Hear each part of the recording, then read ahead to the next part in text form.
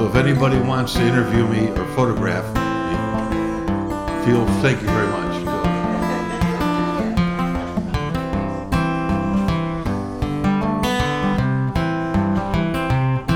Well, it ain't no use to sit and wonder why, babe. You don't know by now. Ain't no use to sit and wonder why. It'll never do anyhow. Roosters crowing at the break of dawn. Look out my window, I'll be gone. You're the reason I'm traveling on. Don't think twice, it's alright. Ain't no use in turning on that light. Light I've never known. Ain't no use in turning on that light. I'm on the dark side of the road, wishing, wondering, way down the road. I loved a woman, child, I'm told. I gave her my heart, but she wanted my soul. Don't think twice, it's alright. Ain't no use in calling out my name like you never did before. Ain't no use in calling out my name. I can't hear you anymore. Wish there was something you would do or say, try to make me change my mind and stay. We never did much talking anyway. Don't think twice, it's alright. So long, goodbye, honey, baby. Where I'm bound, I can't tell. Goodbye is too good of a word. I'll just say fairly well. Wish there was something you could do or say, try to make me change my mind and stay. We never did much talking anyway. Don't think twice, it's alright.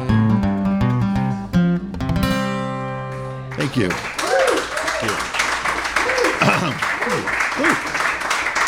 Thank you very much. Thank you. Well, Ed, thanks a lot for coming. Thank you for having me. And one of the things I like to usually start with, I try to ask somebody where they're from, who their parents are. Where did you grow up? I grew up in the south side of Chicago, originally in a neighborhood called Chatham. Then we moved to South Shore. And were your parents at all musical? Not at all. Not at all. I heard my dad whistle the Battle Hymn of the Republic once. Well, he fell asleep during a Cubs game. I thought that was a pretty good trick. My mom had records when we were kids of Al Jolson records, his 78s. And she liked music. In fact, she used to go to the 8th Street Theater as a young girl, which was actually before the Grand Ole Opry. We had 8th Street Theater. They had Homer and Jethro and Gene Autry and Lou LaBelle and Scotty. That was the home of country music, 8th and Michigan. And so, she liked that music. At 8th and Michigan? 8th and Michigan. It was called the 8th Street Theater. Did you ever go? Oh no, that was way before my time. Okay. I'm old, but not that. Take it easy. Yeah. She liked me. She liked entertainment. She never played records, so I think she was in love with Italian singers, because she had all these records of Vic Damone, Dean Martin, and who was the guy in The Godfather? Al Martino. And they were never played. She bought these records for their pictures. But they were in primo condition when she passed away, because never played once. But she appreciated entertainment a lot, yeah. So. And were there any folk records around? How did that kind of music No, this find was my you? brother Fred. There's 4 years difference, and what happened was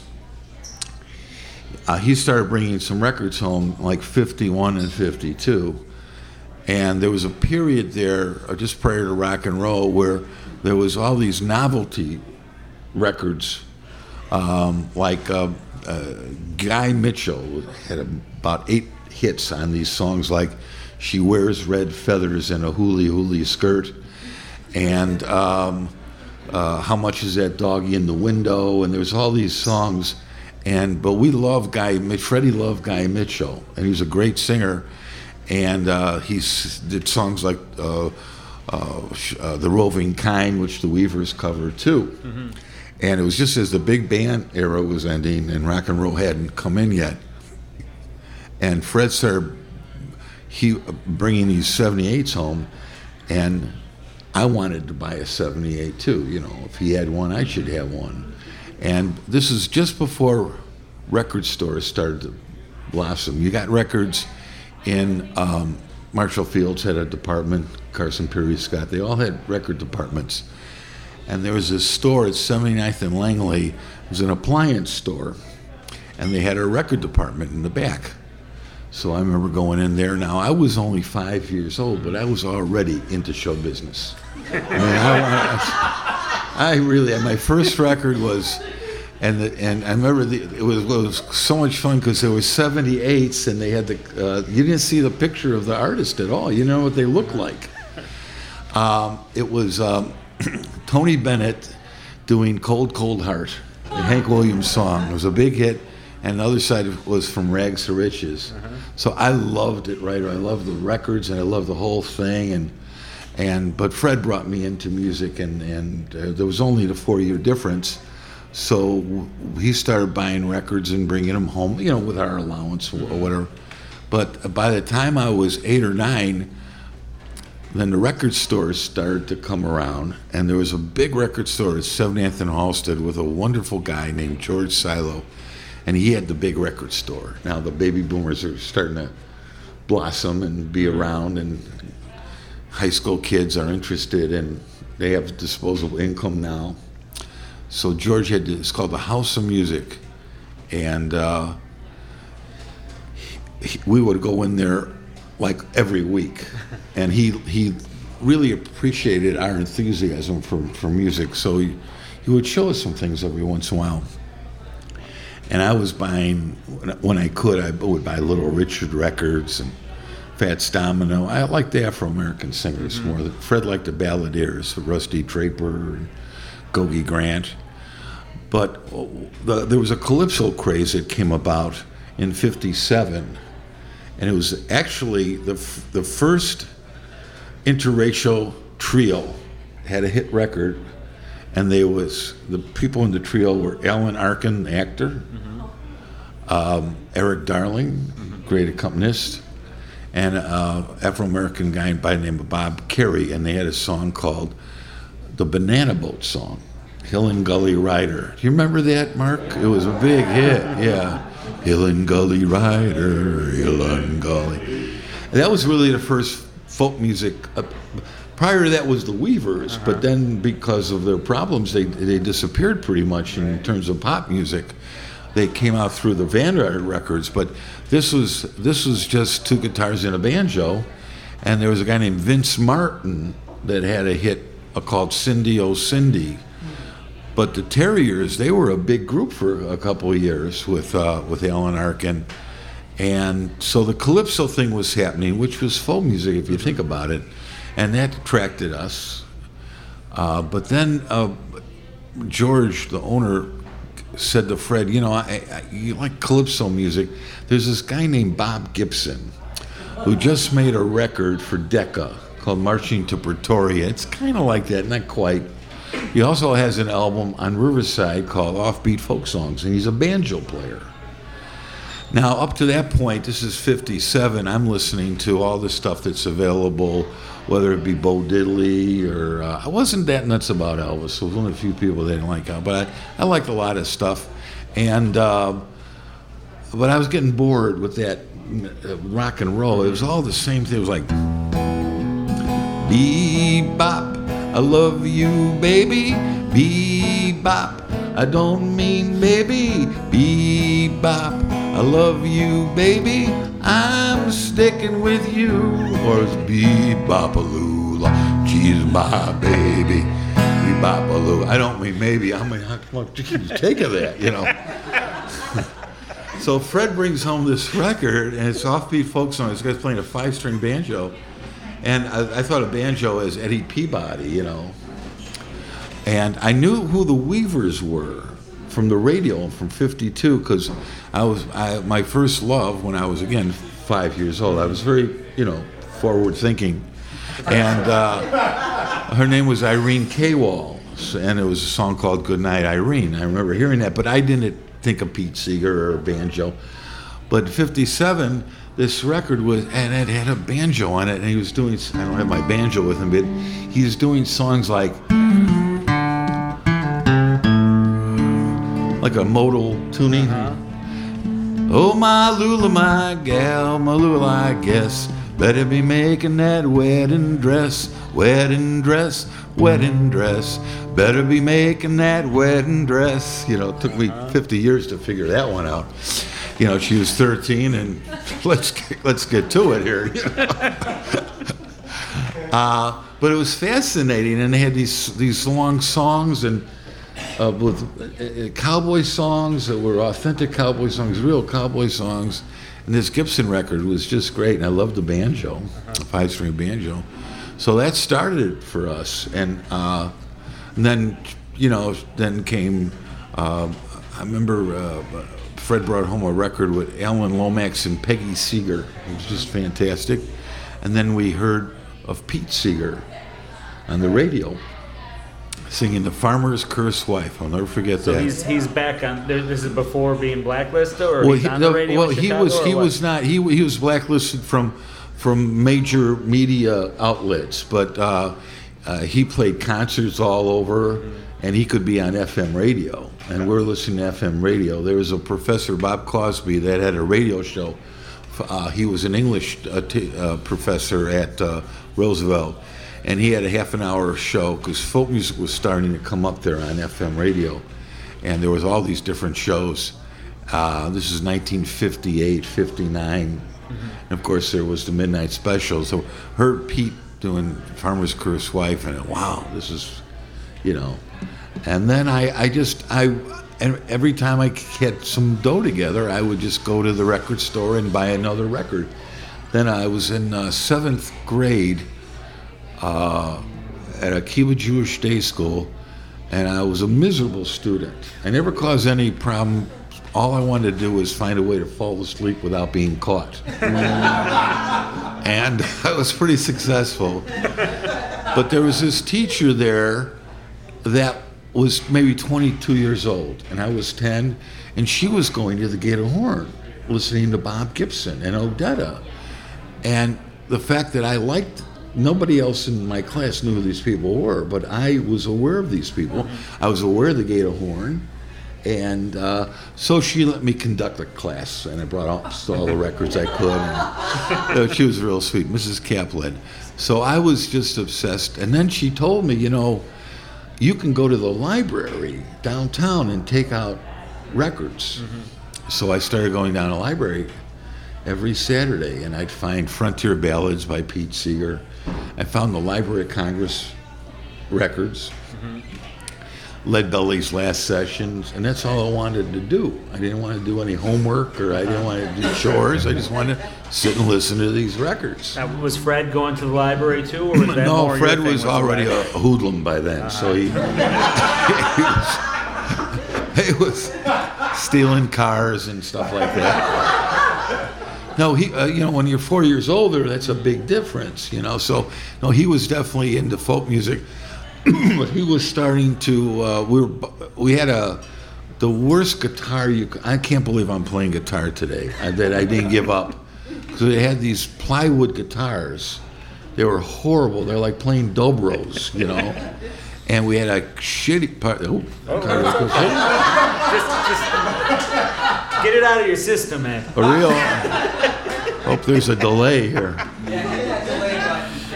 We had this horrible banjo, a K banjo. I mean, I couldn't wait when we saw Pete Seeger for the first time.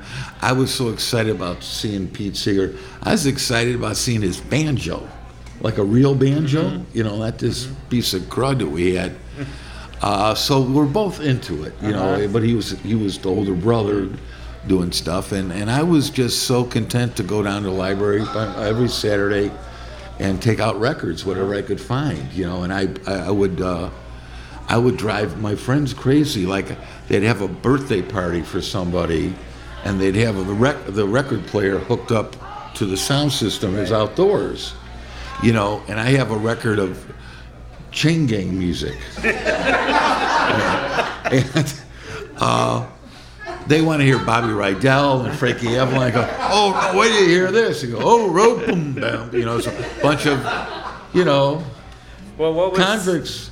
It was on Tradition. It was called, Pete Seeger recorded. It was music from Angola prison. One of the toughest. And they want to dance to Venus. I love you. No, you want to hear this? Or I put on a Library of Congress record. Oh man, that was rough. And they didn't talk to me for the rest. But I didn't care. I loved it so much. Was it really like that? Just kind of you and your brother, and everyone else was doing It was hard. It was different, so or hard what? to. Oh yeah, it was really, for me particularly. There's a little misconception. The people who really got into folk music were the people who were 6 years older than me, because they were in high school when the Terriers came around, and then the Kingston Trio. So Bob Dylan's age, Tom Rush, those guys graduated from high school in '59. Okay. They were the guys that were really into folk music, and I'm a kid, And my pals did it. Their parents, I go to their parents' house and I look through their record collection, and if they had a Pete Seeger record, which a lot of them did, a lot of Jewish parents loved Pete Seeger, and the Weavers, because they were all communists, so they were red diaper babies. So I figured, but the kids did it, later on with Peter, Paul, and Mary and stuff. But I felt sort of like I just wanted to be around people that were like-minded. So I found a place in Hyde Park called the Fret Shop at 57 and Stony when I got to high school.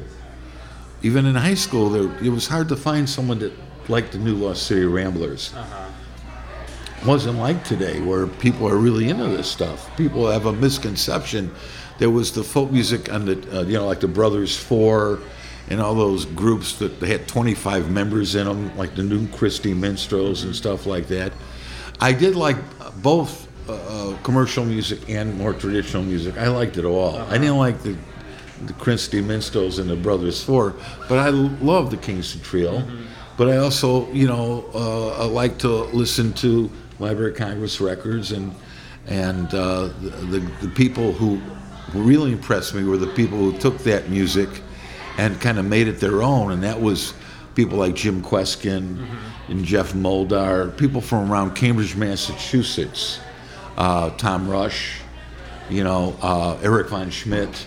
They were taking songs from the Library of Congress, which had great value, but they were making them more accessible, I think, and making them more appealing to the average, well, to me. I wasn't the average person. There was 20 of us. That was it. Do you think 20 average people. Was it different than Chicago than it might have been on the East Coast? Chicago was, Bob Gibson was the hero here in Chicago, and Bob was wonderful, big influence on me, but he was very slick. Mm-hmm. He was a real good entertainer. Right. And the clubs, he was the king of folk music here in Chicago. The Old Town School would have concerts every once in a while with more traditional people. George and Jerry Armstrong had a series, so they would bring in people like Grandpa Jones and Jimmy Driftwood, Doc Watson. It wasn't until Richard Harding, who owned the Quiet Night, who had really good taste in music, he was the first nightclub owner who would really bring in those people. Brought in Doc Watson, Gary Davis. Those people were relegated to the U of C festival or concerts or out there in Lake Forest. But Bob was everybody wanted to be Bob Gibson. And he was wonderful. I mean, he introduced a lot of people to folk music. He had a very front-ended career. And he had his problems. He had a serious drug addiction for a lot of years. And he was of a different age, too. He was born in 31, so... And Bob Dylan comes along, and then, and Bob had trouble with his career, but he always did something important, Bob Gibson. But a lot of people will point to him and say, other than Pete Seeger, he got a lot of people into folk music. Now, are you playing guitar at this time, or are you still just listening to records? I'm struggling around. What I did was I found this. I was in high school, and this guy, Pete Adler, told me about this place called the Fred Shop in Hyde Park. This is before the Old Town Folklore Center opened up. Mm-hmm. Which I started to work at, but that's later on. But there was no folklore center in Chicago. There was this little shop at 57th and Stony Island. Mm-hmm. And Pete Adler told me, you can go in there, you can spend the whole day there. Mm-hmm. You can play every instrument you want. You hang out, there are a lot of good players there, older guys play. I thought he was exaggerating, It's a little place, it wasn't that big, and it was owned by this wonderful guy, Pete Leibengoof, who was a guitar repairman. And so I went in there and I pretended like, when you went in the line in the Healy, you wanted to play a guitar, they'd have a salesman follow you around. And then you had to, happy birthday. Get over it, happy birthday, big deal. You know what? Wait till you're 69, you won't be celebrating your birthday. You're looking for 70, happy birthday. Anyway, so I figured I'm looking for people to be around, that like this stuff, other than my brother Fred, who he's in and out all the time. And so I thought Pete was exaggerating. So I walked into the Fred Shop. I'll never forget it. I was 14 years old, and there was a guy there, Randy Lewis. And he's playing guitar, and all these great guitars and banjos. And I saw a real live Vega banjo, long neck banjo. And I pretended like I was going to buy something. I didn't need to. Mm-hmm. But Randy Lewis, he puts a guitar down and he leaves. Then I'm playing a Gibson guitar and oh my God, it sounds so beautiful. And then Pete comes from the back. He was working on an instrument. I swear to God, he said to me, I never met him. He said, son, are you going to be here for a while? I said, yeah, for the rest of my life, if you let me. He said, I'm going to go grab a sandwich, watch the store. For real. So I decided, when the school year ended and summer came around, I'm going to go there every single day. I went there every single day. I got up, took a bus to Hyde Park, to the Fred Shop when they opened, and I stayed there till 5 o'clock every day. And back then, it was real difficult to learn anything. It's unlike today. Mm-hmm. It's easy to learn stuff. Because you had like 18-year-olds, 20-year-olds who were UFC students who were like really smart kids, and they played really great. They were just disgusting people. They're already playing, New Lost City Ramblers, double thumbing on the banjo, and they're playing the hell out of the fiddle. None of them became professional. They were all like biochemists, or help invent another bomb or something. They were just, but they played so great. But they were 5 years older than you. So I kind of kept my mouth shut, and I was like a fly in the wall, and I was happy to be near anybody. Occasionally, I would start a conversation with one of these people. And then a guy walks in, a Jewish-looking guy, kind of chubby with curly hair, and he picks up the guitar. He looks like he owns the place, and he's playing. I can't believe that anybody. He was, I think, 18 years old, 17 or 18. That's a big difference when you're 14. Right. And I couldn't believe this guy. It was Michael Bloomfield. Oh, wow. And he had just got thrown out of the last high school you can get thrown out of before prison. He went to he got thrown out. He was a New Trier, and he went to Central YMCA High School, and he quit there, and he was living as a 17-year-old with a girl from Jeffrey Manor in an apartment, and he was living in Hyde Park. The rumor wasn't more than a rumor. His parents were very wealthy, and they just gave him money to stay away, or something. I don't know. But he was there every day. So I'm sitting watching him play. Gary Davis, Mississippi John Hurt, unbelievable stuff. And he has friends, and they all play great. So I spend the whole summer doing that. Could you give an example of the sort of stuff? Could you play something? I can't play like him, but right. he would. What I did learn was like this John Henry business. You know, I was playing guitar at that time like that. You know, I didn't know you could do. I was starting to finger pick, but I didn't know you could.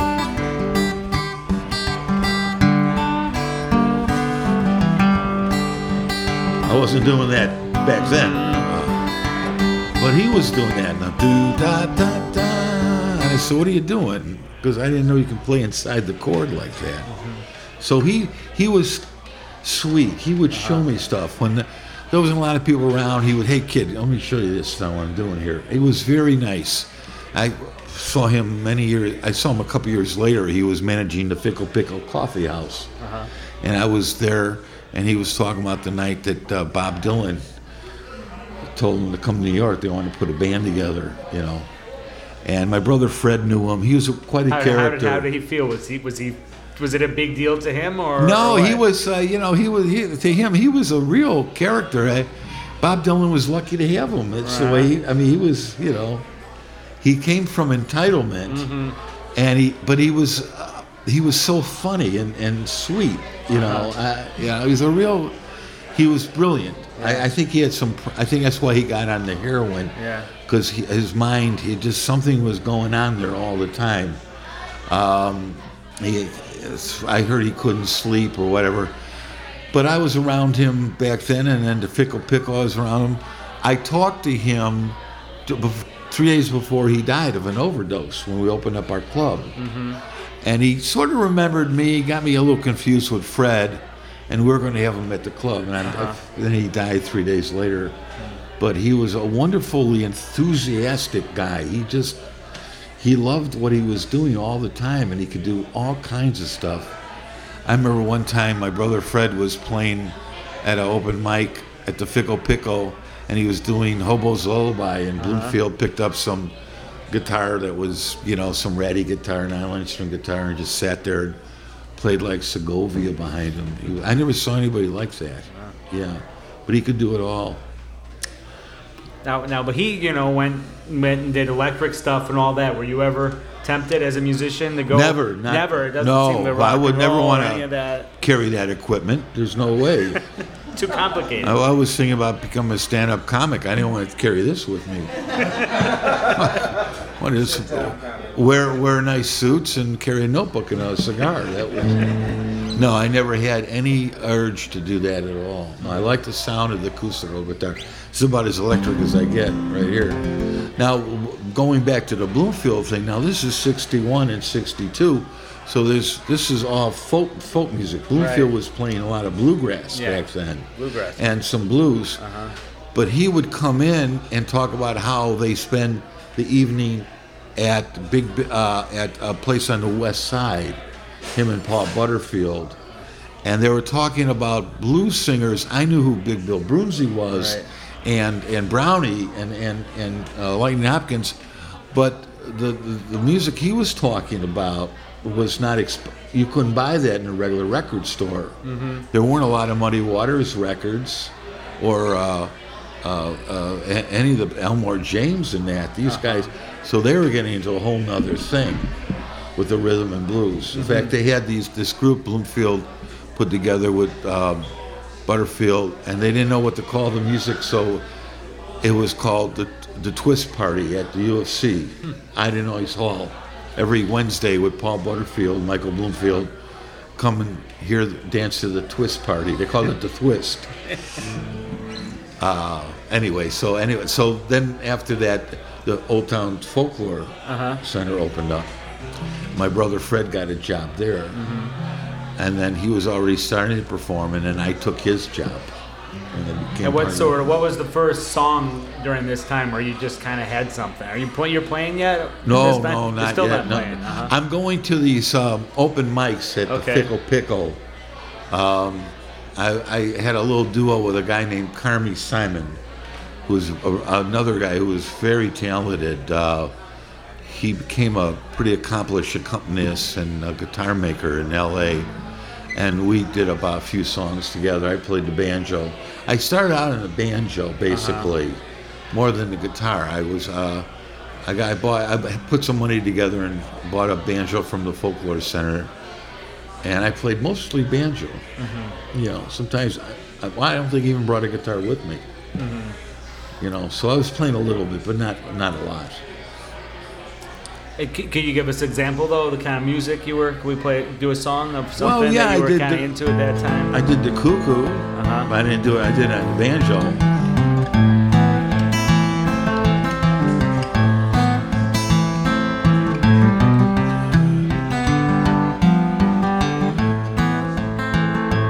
Hey, the cuckoo is a pretty bird. Oh, it wobbles as she flies, but she never drinks water, always drinks red wine. Gonna build me a log cabin on a mountain, oh, so high, so I can see my Sarah as she goes riding by. Oh, I play cards down in England, and I played them in Spain, but I'm going back to England. I'm gonna play there my last game. Oh, the cuckoo is a pretty bird. Oh, I wish that she was mine.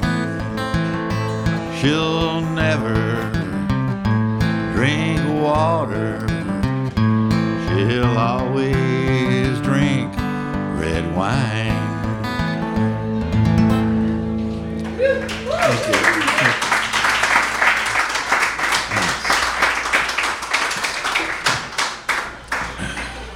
So it sounds like at that point, then you're starting to fall into a community of people. The school was like because it was much smaller at that time. This is the Old Town School or the Folklore? Okay. Well, that was owned by the Old Town School, the Folklore Center. It was connected. Right. Okay. And they owned it. Where was it? It was at 333 West North Avenue. So you had to take a little bit of a trek to come up here, right? I loved it. I took the IC from the South Shore after school, and it was exciting to me because, I thought Chicago ended at Randolph, Michigan, So I get off at Randolph, Michigan. I keep going north down Michigan Avenue and go through Rush Street and then go through Old Town. These are areas I didn't know. And I get to work on a school at 6 o'clock, and I'd work till 11 o'clock at night, and I'd walk back through on Clark Street in Michigan, wherever, you know. So you're a cashier, or you're working at No, the, I just was at the guitar desk at the center? salesman. You're in sales. Yeah, okay. yeah, sales. I can see that. Actually, I really admire these guys who have I worked there. It was me and Art Theme, and we were always out of stuff. The only thing we weren't out of was takeout menus to pizza joints around the neighborhood. We always had plenty of those. But we worked for a guy named John Carbo, who was like a father to us. He was a banjo instructor there, him and Fleming Brown. John taught bluegrass banjo, wonderful guy. And, you know, he hired guys like my brother Fred, who were performers. There wasn't a lot of pressure to, you know, we kind of goofed off a lot. Had a recording studio there. And I was just excited. I was 17 years old, and I'm working. People like, you know, Studs Terkel and Bob Gibson and are coming in, and I'm working. Basically, my boss ultimately is Win, you know. So I became very close to a lot of those people. Now, at that time, these people, I mean, now we all know these people. Those would have been people your parents knew or that your friends would have known about? Well, I think everybody and in Chicago at one time took a guitar lesson at the Old Town School. Yeah. My parents were very glad that it was a very healthy experience for us, you know, for a kid. And because they were just all nice people. The school did not have a political bent to it, really. It was open to everybody.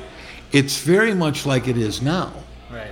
I mean, it was very, you know, you know, when you look at the school, it's not like Second City where a million stars came out of. Right. You know, it was never meant to be that. It's more accessible now in a lot of ways than it was in the 70s. But it's whatever. We were close to Dawn Greening. Wynn was around and not around. You know, we saw him every once in a while. But Dawn Greening was like a second mother to us, and she, you know, she knew our parents, and she was wonderful. What happened actually is I was kind of a nervy little fella, and I thought I learned a few chords. I was doing, I am a lonesome traveler, I am a, I figure I'm ready. So I called up, I figure I'm going to call up all these people that are, I call up, looking for Studs Terkel. I saw Louis Terkel in the phone book. So I figured, it might be Studs Terkel. So I called Louis Terkel and I asked him, how do I get into the folk music business? And he said, it's not a business, kid. And I said, how about it's a field? It's not a field either. And he told me to call Win Strachey. So I called Win Strachey, and he was very nice. And he said, why don't you talk to Dawn Greening? Well, this is 1960. I was 13 years old. This was before my brother Fred went down there. He went down there a year later. So I called up Dawn Greening, and I said, I'm a young folk singer, and I knew 3 chords. And she was so sweet. She said, why don't you come down here and, you know, show you around, and maybe you do something. So I don't know how to get there. See, in the South Side, we had 4 numbers, 7836, 8330. This is 333 West North Avenue. How do you get there?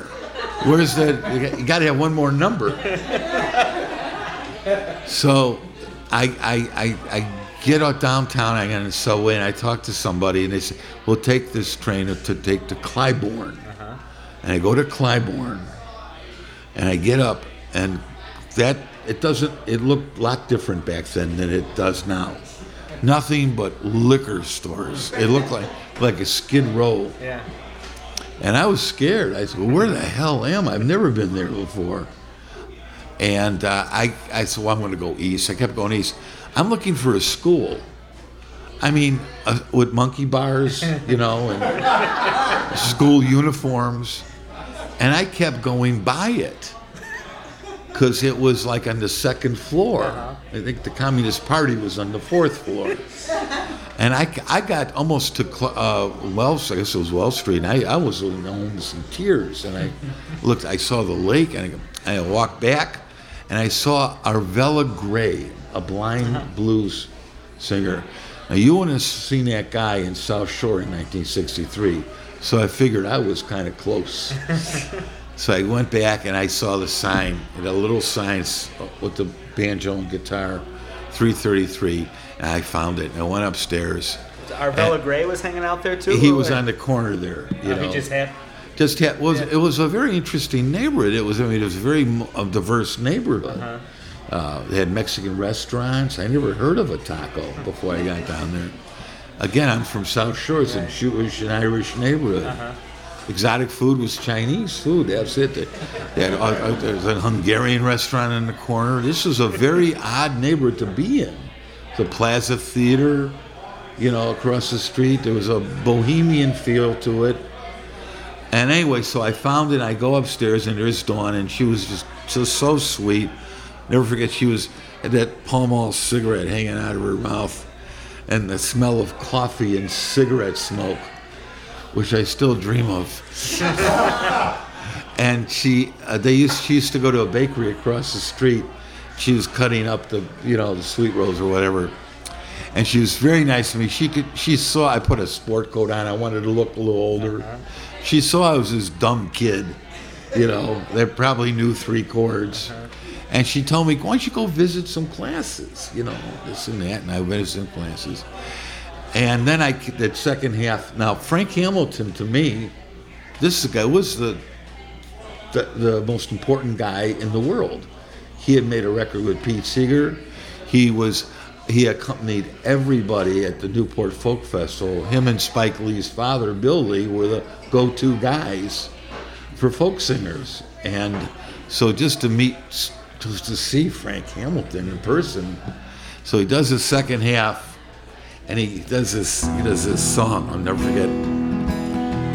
I'm gonna tell God how you treat me. And he went, I said, what is that? I said, I better not get near this. I'm just going to be... I never heard of a bass run. People are playing guitar like that. They're whacking at the guitar. And there was Frank, and there was Eric Darling, a guy named Dick Rossmini. And that was about pretty much it. Who could really play guitar well. And... I just had my bar mitzvah a couple months before, and so I went up to Frank to ask him his advice on folk music. And he looked at my bar mitzvah pen. He said, you're Jewish? I said, yeah. He said, there's a lot of great Jewish music out there. And I go, I don't want to hear about that. I want to tell me about Cisco Houston, But he was very sweet. And then what happened was, Dawn said to me, come here for a second. Do me a favor. Will you tell the boys that we're ready? The boys happen to be the Clancy brothers and Tommy Makem. They were in town for 2 weeks to Gator Horn. Their opening act was Maya Angelou. She was a calypso singer. Maya Angelou was a calypso singer. She opened up for Now, the Clancy brothers... I didn't even know they were in the building, and I got to go tell them that they're ready, because they were going to do what they used to do. They play the Gator Horn for 2 weeks, Wednesday through Sunday.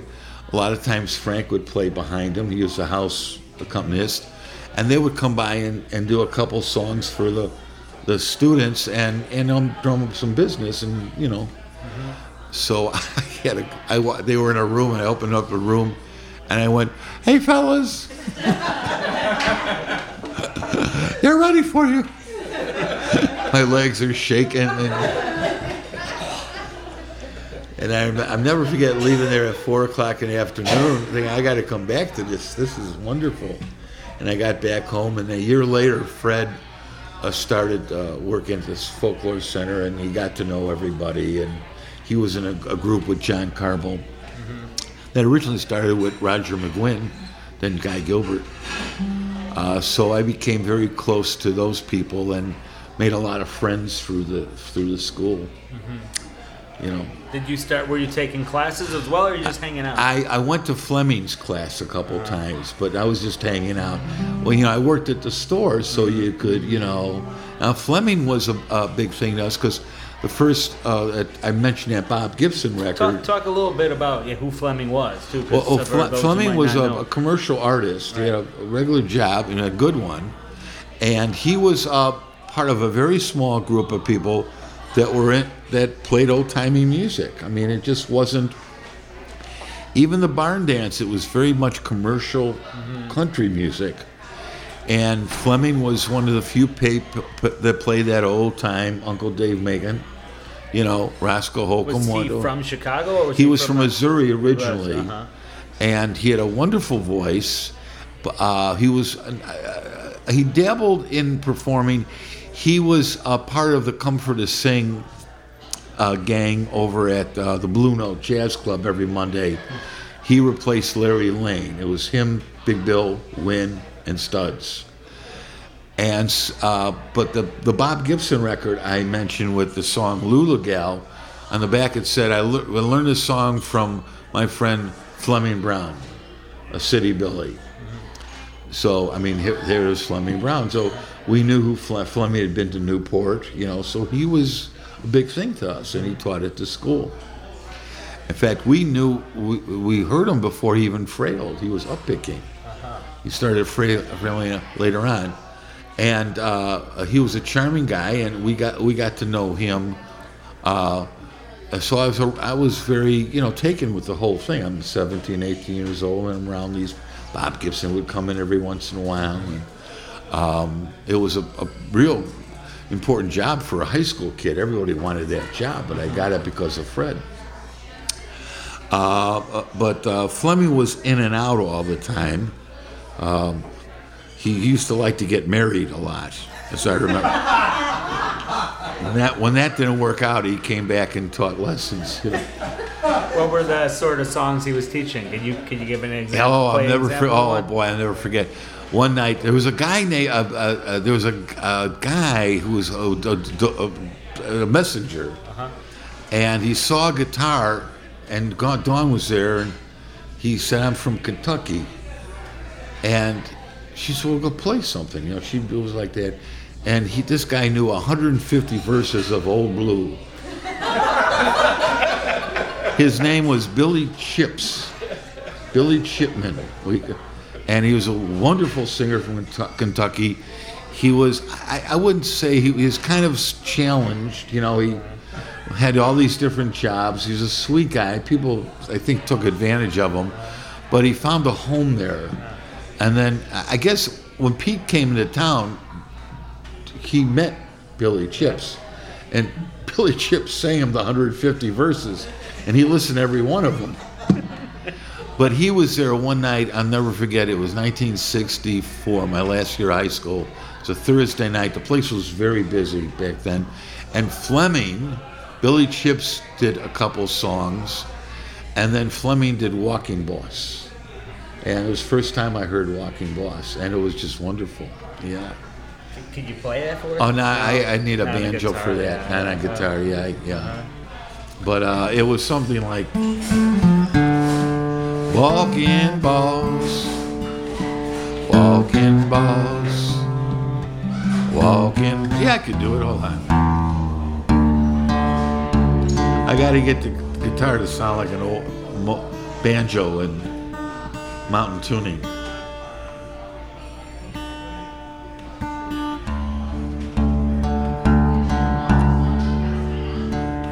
Boy, it was in tune when I bought it. What happened? That's an old joke.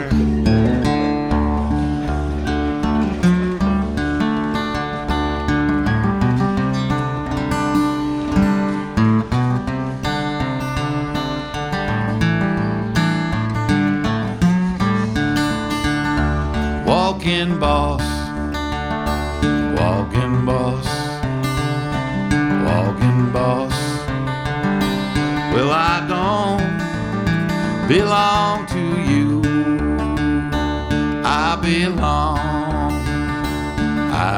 belong. I belong. I belong. Still driving crew. As my boss for a job. Just a job.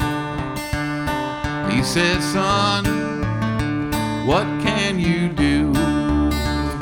I can line a track, pull a jack. I can pick and shovel too. We walking boss, walking boss, walking boss. Well, I don't belong to you. He said, son. Said, son. He said, son. He said, son, I can't hire you. Hey, walking boss, walking boss, walking boss. Well, I don't belong to you. That worked out. Thank you.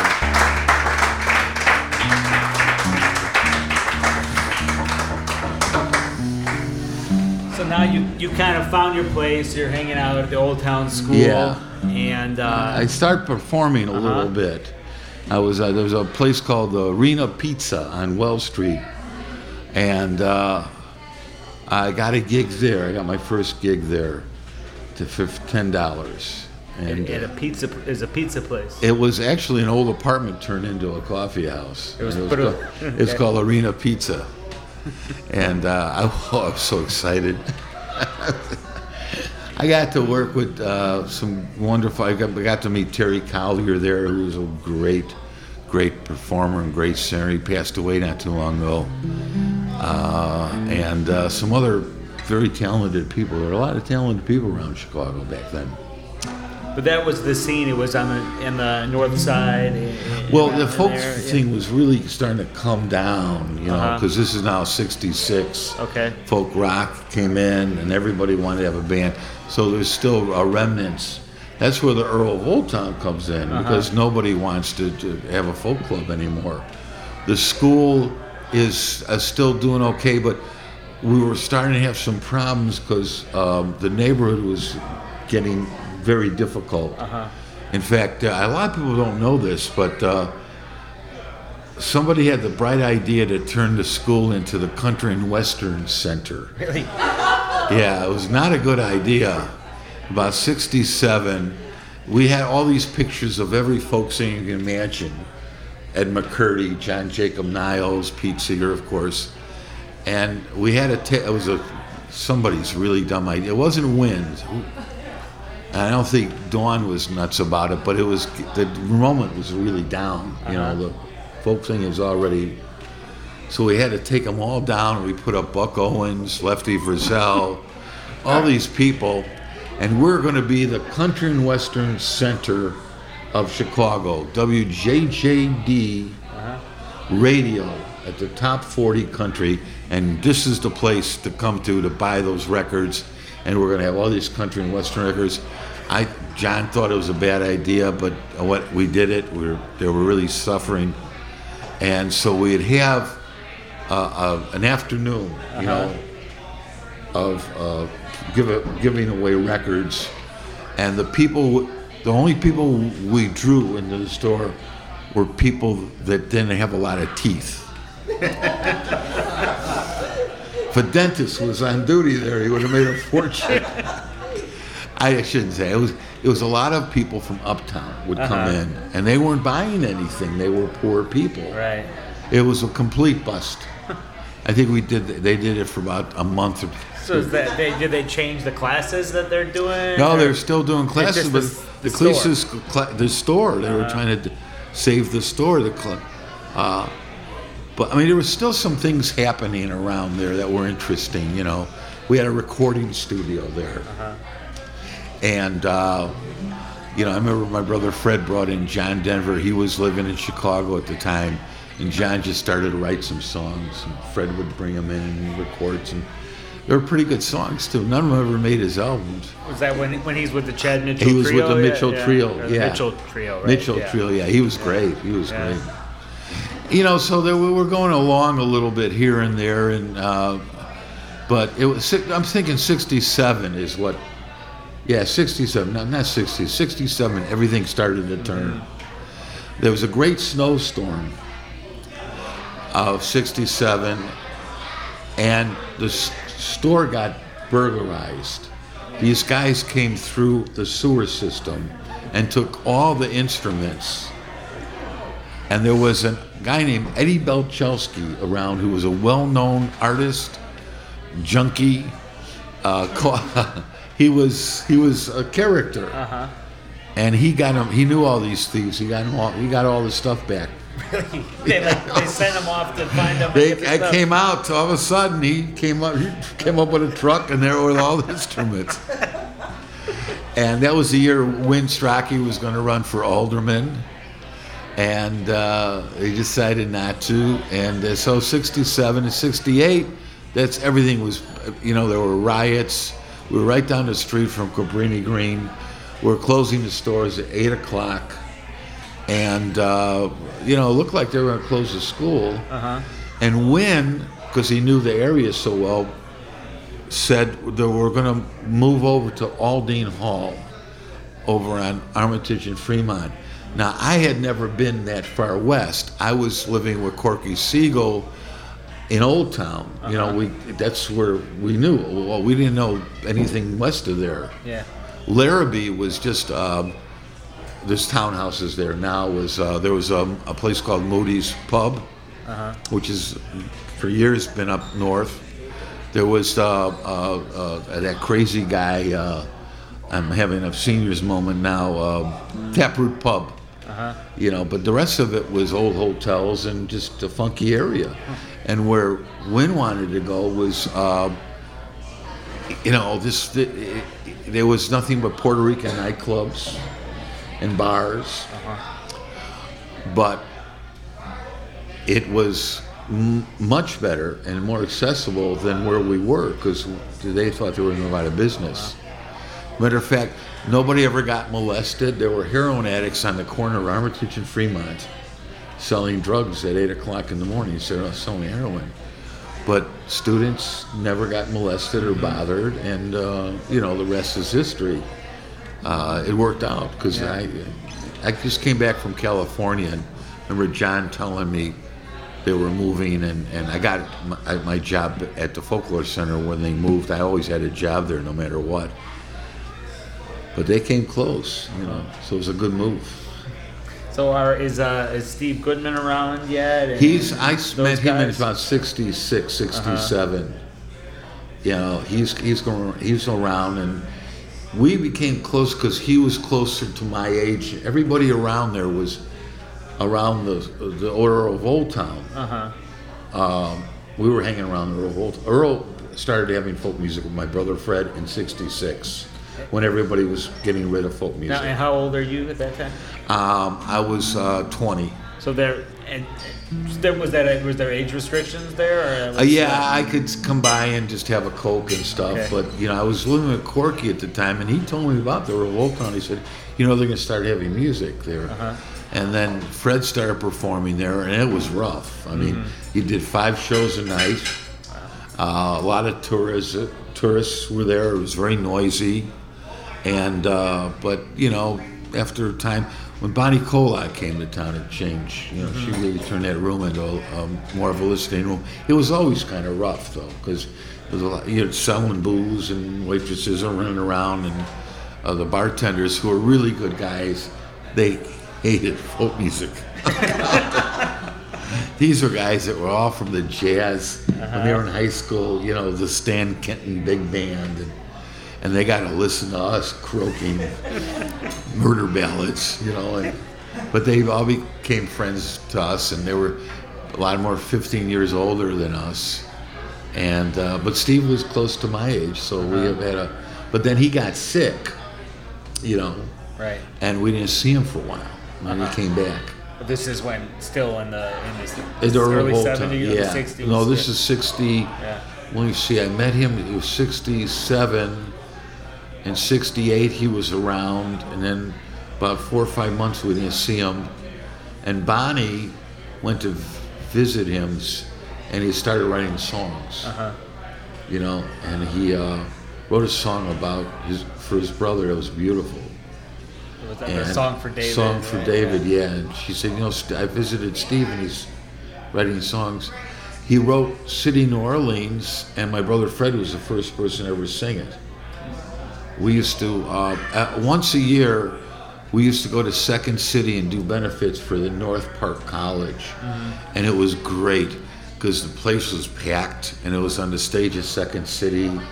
And it was like, you know, we're working the clubs all year round, you know, really working hard, dealing with drunks and everything. And here we are, you know, working a full house, and it was a lot of fun. I remember one year I worked Second City. I was doing a routine. I was just talking. I was getting some laughs.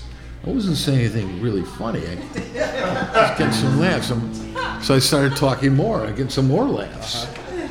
And then I turned around, and it was John Belushi. He had a window there, and he was making. I thought I was doing pretty good. It was John. So, you know, by 69, I came back from San Francisco. I went out there in 68. I came back, and the Quiet Night, which was at Belmont, was originally on Wells Street. It was a small place. And Richard Harding, who had Poor Richards, which was on Sedgwick, but that was becoming really difficult over there. I mean, it was getting really dangerous, you know, so he had to move. And so Fred and I were working there, and this is 69, Bonnie. There wasn't much folk music around. Earl had stuff going on, that was about it. And then Bonnie started working at the Earl of Old Town and gathering a very large following. You know, people really came to her. And I was writing some songs at the time, and she was doing about 3 of my songs. And so I was getting a little bit of reputation as a songwriter. But I had another job. I was a color processor. I was, you know, doing different things. So that's around, you write Jazzman around that time, right? I wrote Jazz around 69, yeah. What went into that song? What were you? Yeah, thank you. How did that come together for Not you? a lot. That's why it came together. I tell people, you know, people have opinions on songwriting, and I feel a little uncomfortable talking about songwriting because you don't want to. I don't know. Back then, there's a bunch of us writing songs, but that wasn't the only thing we were doing. We liked good songs, you know. Steve Goodman loved every song that was ever written. It was annoying. You know, I'd say, you know, that song isn't very good. He'd say, oh, no, it's got a good bridge, you know, something. So I didn't really write a lot of songs. What I did was I was playing banjo, like I said, and I would look at a folk song book because I figured, well, it's got a song written already, the lyrics, you know, a song like Lord Lovell. Where have you been, Lord Lovell? And I'd put the music to it, play the banjo. Then later on, maybe I threw some words to it, you know. And this is a good example of it. I was fooling around with this open tuning here. I never really performed Jazzman this way. I wrote it this way. It was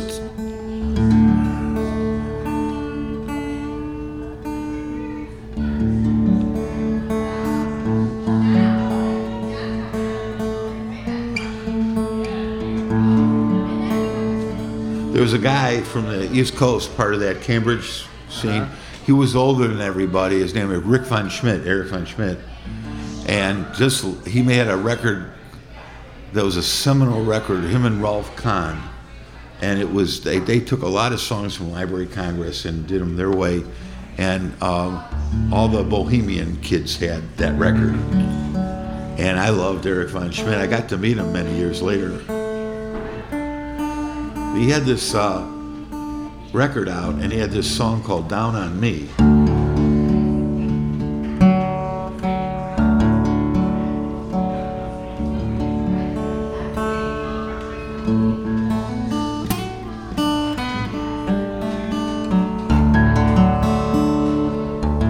I'll give you a second here.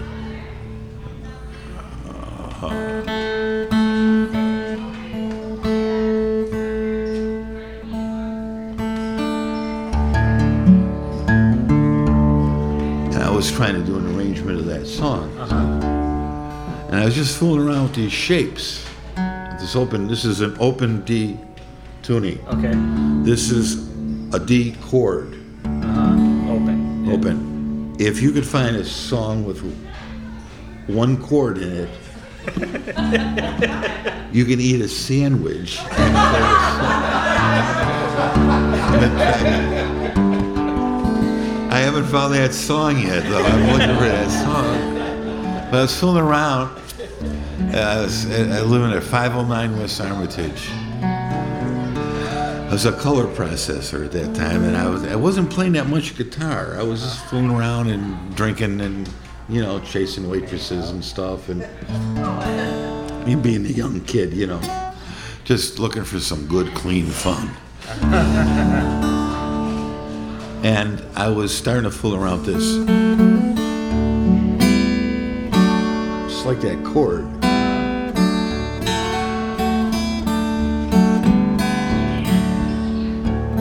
Mary, Martin, Luke, and John all got disciples that are dead and gone. Looks like everybody in this whole wide world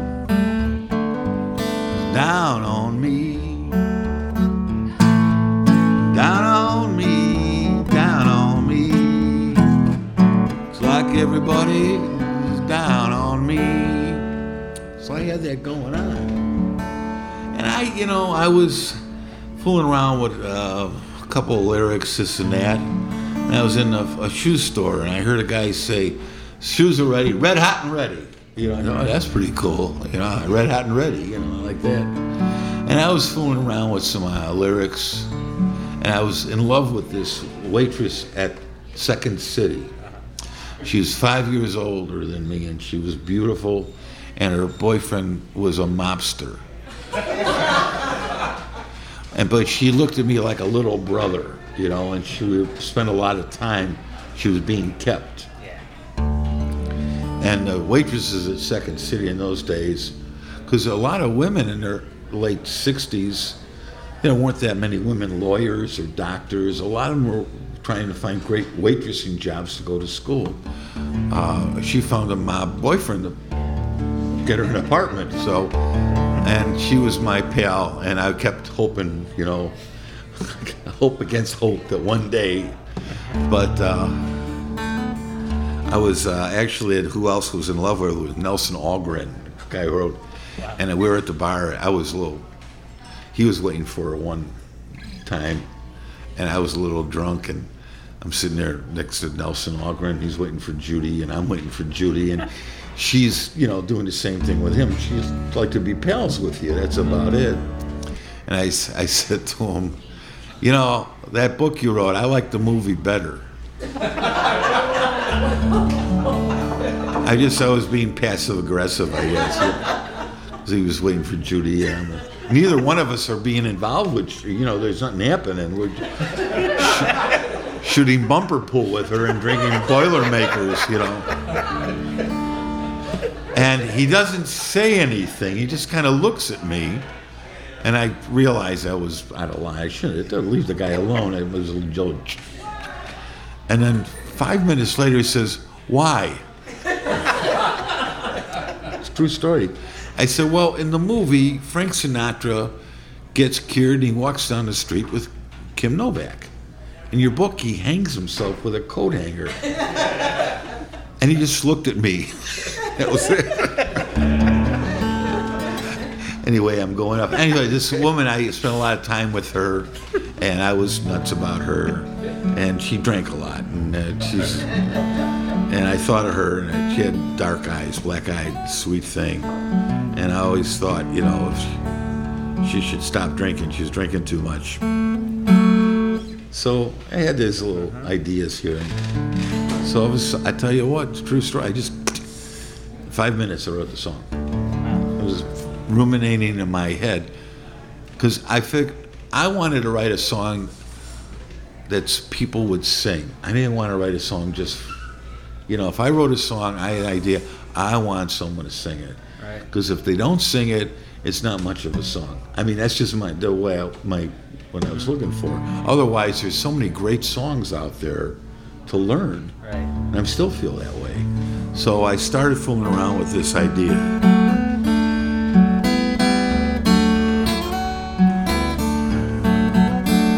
And I had the song done, and I sang it for Steve, Bonnie Koloc, and my brother Fred. And I just knew I wrote a really good song.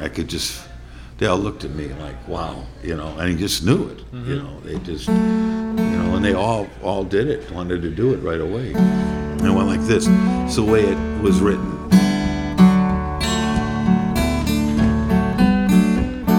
Black-eyed sweet thing, sugar loose. Call me when I'm clean off of one-way juice. Honey, I'm a jazzman with the Sunnyland blues. I'm just off the street trying a trick or two. Trick or two, trick or two. Honey, I'm a jazzman trying a trick or two.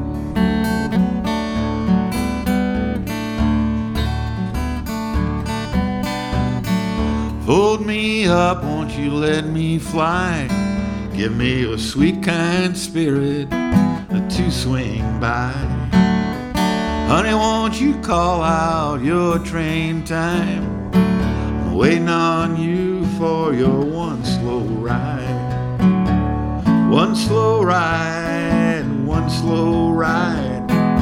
Need to know your train time to catch your ride.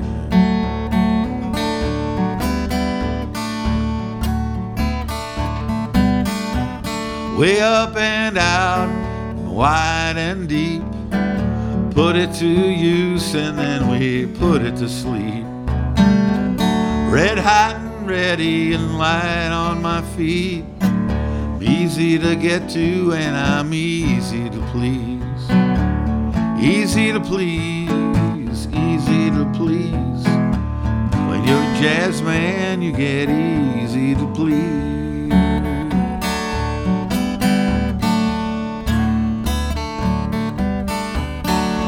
Black-eyed sweet thing, sugar loose. Call me when I'm clean off of one-way juice. Honey, I'm a jazz man with the Sunnyland blues. Just off the street trying a trick or two. A trick or two, trick or two. Honey, I'm a jazz man trying a trick or two. Easy to please, easy to please. When you're a jazz man, you get easy to please. Thank you. Thank you. Thank you so much. Thanks. Oh. So what happened to the waitress? Boy, I tell you, I saw her many years later and didn't look too good. It was too sad. She was just, you know, that's too bad. Yeah, a lot of drinking going on back then in early 70s. I mean, I did a lot of it myself, but that's what, in Chicago was a saloon town, so the music, everything was done in, you know, this is, I can't believe how many times we would go on stage and we have a scotch and soda and a cigarette coming out of our and that was, you know, we were young and foolish and having a good time. Actually, people said, well, you had a good time, didn't you? I said, well, I don't know, I got heartburn a lot. See, I thought Rolaids was a breath mint before that. Yeah, it was pretty wild in those days. There wasn't a lot of drugs around the folk thing at all. It didn't creep in, really? Until cocaine came in. And that changed everything. The bar thing wasn't romantic anymore. See, I thought the bar thing was very romantic. It was, there were no sports bars. Right. The bars they're cafe pubs. They had no TVs for the most part. Some of them would play classical music behind the bar, Judy Collins. And people always looked kind of good when they went out casually, and it was a way to meet people. And I went for it. I thought it was terrific.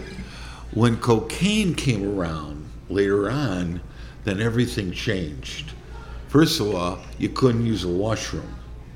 Like if you were going to go out that evening, people would say, if you got to go now. If you're not getting into a washroom. Nobody knew anything about cocaine. I mean, it was late 60s, 70s. The song told it all. Cocaine's for horses is not for men. I didn't know anybody that did cocaine. Except I remember the first person I met that did cocaine later on. I won't mention his name. He's a famous guy, but I'm not and he came into the bathroom.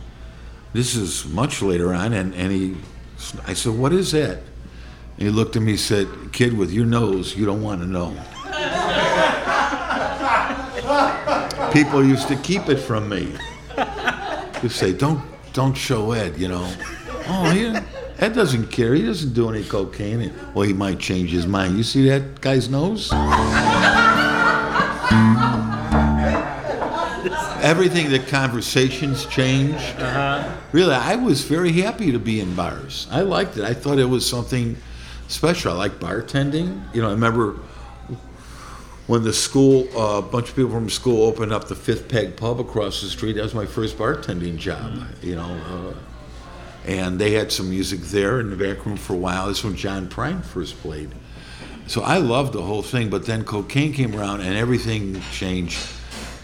People they were out later, back in those. The music changed? The music they played? Well, that's a good, I'm sure it did, but there wasn't much cocaine around the Earl of Old Town. That was because it came, as that was winding down, it came in the 80s pretty much. Our club, we had mostly straight people who liked folk music. Some of the people at the bar went in the washroom, I'm sure. But I'm talking about the places that were non-music places that I liked, because I like to do that. I like good conversation, hanging around. You worked there as a bartender. I worked as a bartender all my life, basically. That's what this is a hobby. You could probably tell. It's always been a hobby. I never made a living from this. Just a little while in the early 70s. I had 1 year where that's all I did. But after that, I wanted to get in the club business. I had the opportunity.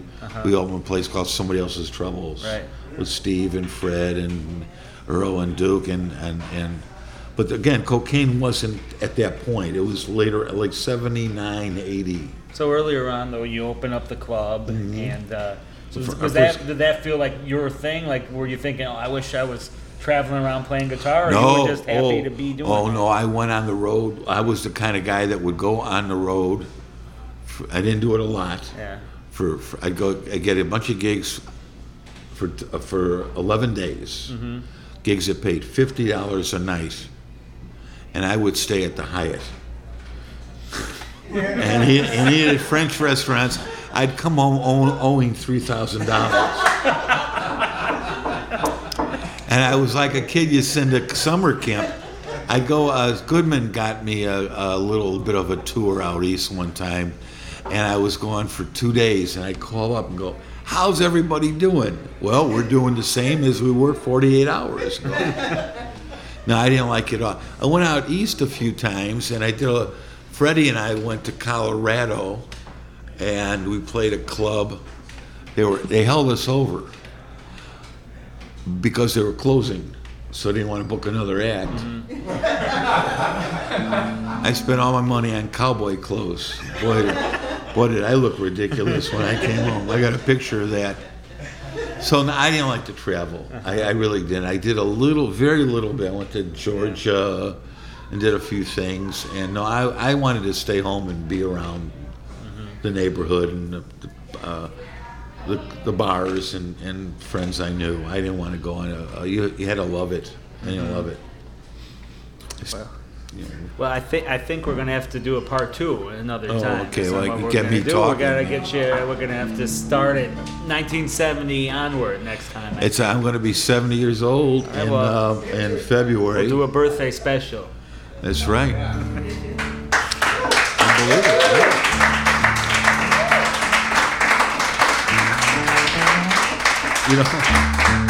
I remember my dad. I used to always ask him as he got older. He turned 68, and I said, "How does it feel to be 68?" Kind of like 67. Okay, thank you. What's one song you keep going back to that you really over the years? There's so many. That you'd want to close out with it. I love this song. Bob Dylan. Bob Dylan didn't play for many years. You probably knew that. Then he came back did a tour. And 74, and he played Chicago. It was his first, it was the biggest show going. It was Bob Dylan's back. Played at Chicago Stadium. He came into the Earl of Old Town the night before because he heard about the scene there. He knew John and Steve by then. There weren't many people there. He was with with 5 people. I didn't recognize him. The only thing I thought was there was a guy with sunglasses on. I saw this guy walk in I thought, what kind of schmuck wears sunglasses? Now everybody wears sunglasses, but back then you were something's wrong with you wearing sunglasses. And I didn't know that was him. I walked out with Earl. We were going to dinner, and he turned to me and said, "That's Dylan. Dylan's." And then we went out. We used to go out to all these different bars, places, music clubs or whatever. And he called the waitress, Ricky, and he said, "What's he drinking?" She said, "Orange juice." He said, "Keep the glass." Put a rubber band around it. And she did. They sold 300 glasses that Bob Dylan drank.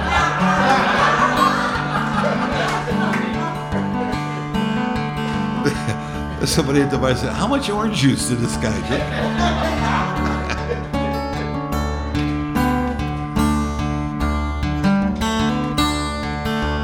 Buckets of rain, buckets of tears, all them buckets coming out of my ears, buckets of moonbeams in my hand.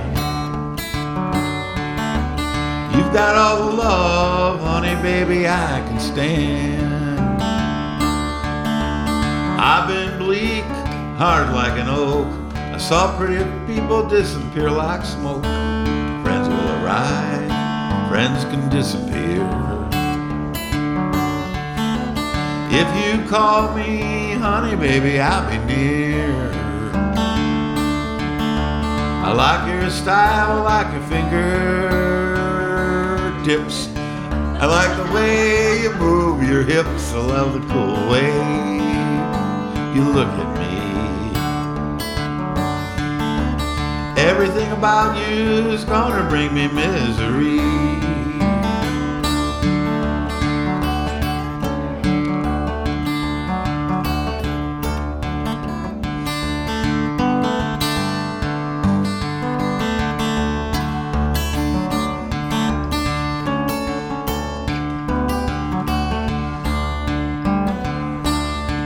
Oh, little red wagon and a little red bike. Ain't no monkey, but I know what I like. I like the way you love me strong and slow. I'll take you with me, honey, when you wanna go. Oh, life is harsh, life can be a bust. Do what you do and you do what you must. And do what you must do, you do it well. I'd do it for you, honey, baby, can't you tell? Buckets of rain, buckets of tears, all them buckets coming out of my ears. Buckets of moonbeams in my hand. You got all the love, honey, baby, I can stand. Oh, you got all the love, honey, baby, I can stand. You know, I was talking so much and having such a good time, I forgot we were supposed to do a song together with the Bubs. Oh, no, we're good. You're good? Yeah, you do another one. You do one more and then we're done. Can I do one more with them? Yeah. Oh, come on, let's do our hit. Let's do. No, I can't go to bed at night unless I. Come on. This is a C. I know a C chord, you know. Is there a teacher in the house? Listen, I work on. Is there a teacher now? I don't know what I'm doing. I really don't. When I teach guitar at the school, I always wonder, is there a music teacher around to help me out?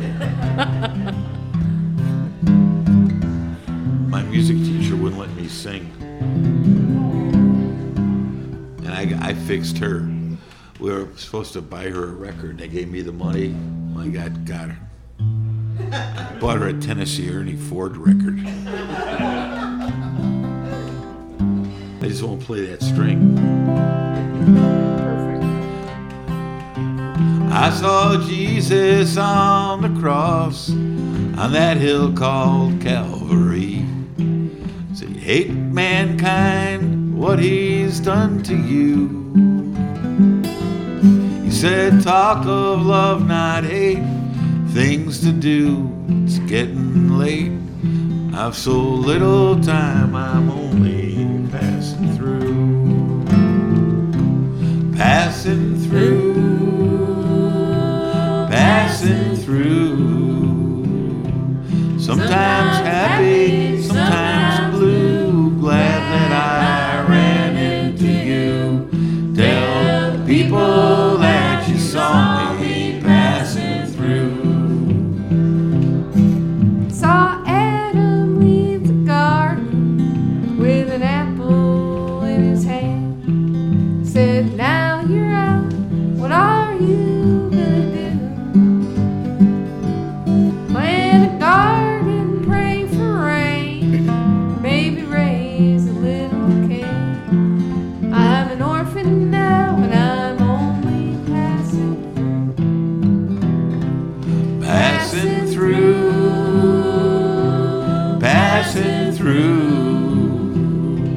Sometimes happy, sometimes blue. Glad that I ran into you. Tell the people that you saw me passing through. I shivered with George Washington one night at Valley Forge. Why do these men suffer like they do? Men will suffer, men will fight, even die for what is right. We're brothers now, but we're only passing through. Passing through. Passing through. Sometimes happy, sometimes blue. Glad that I ran into you. Tell the people that you saw me passing through. I was at Franklin Roosevelt's side just a while before he died. He said one world must come out of World War II. Yankee, Russian, white or tan, everyone deserves a good health care plan. We're brothers and sisters, we're just passing through.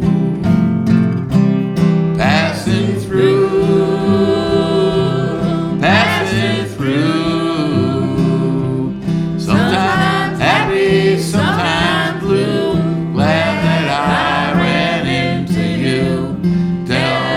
people that you saw me passing. one more time.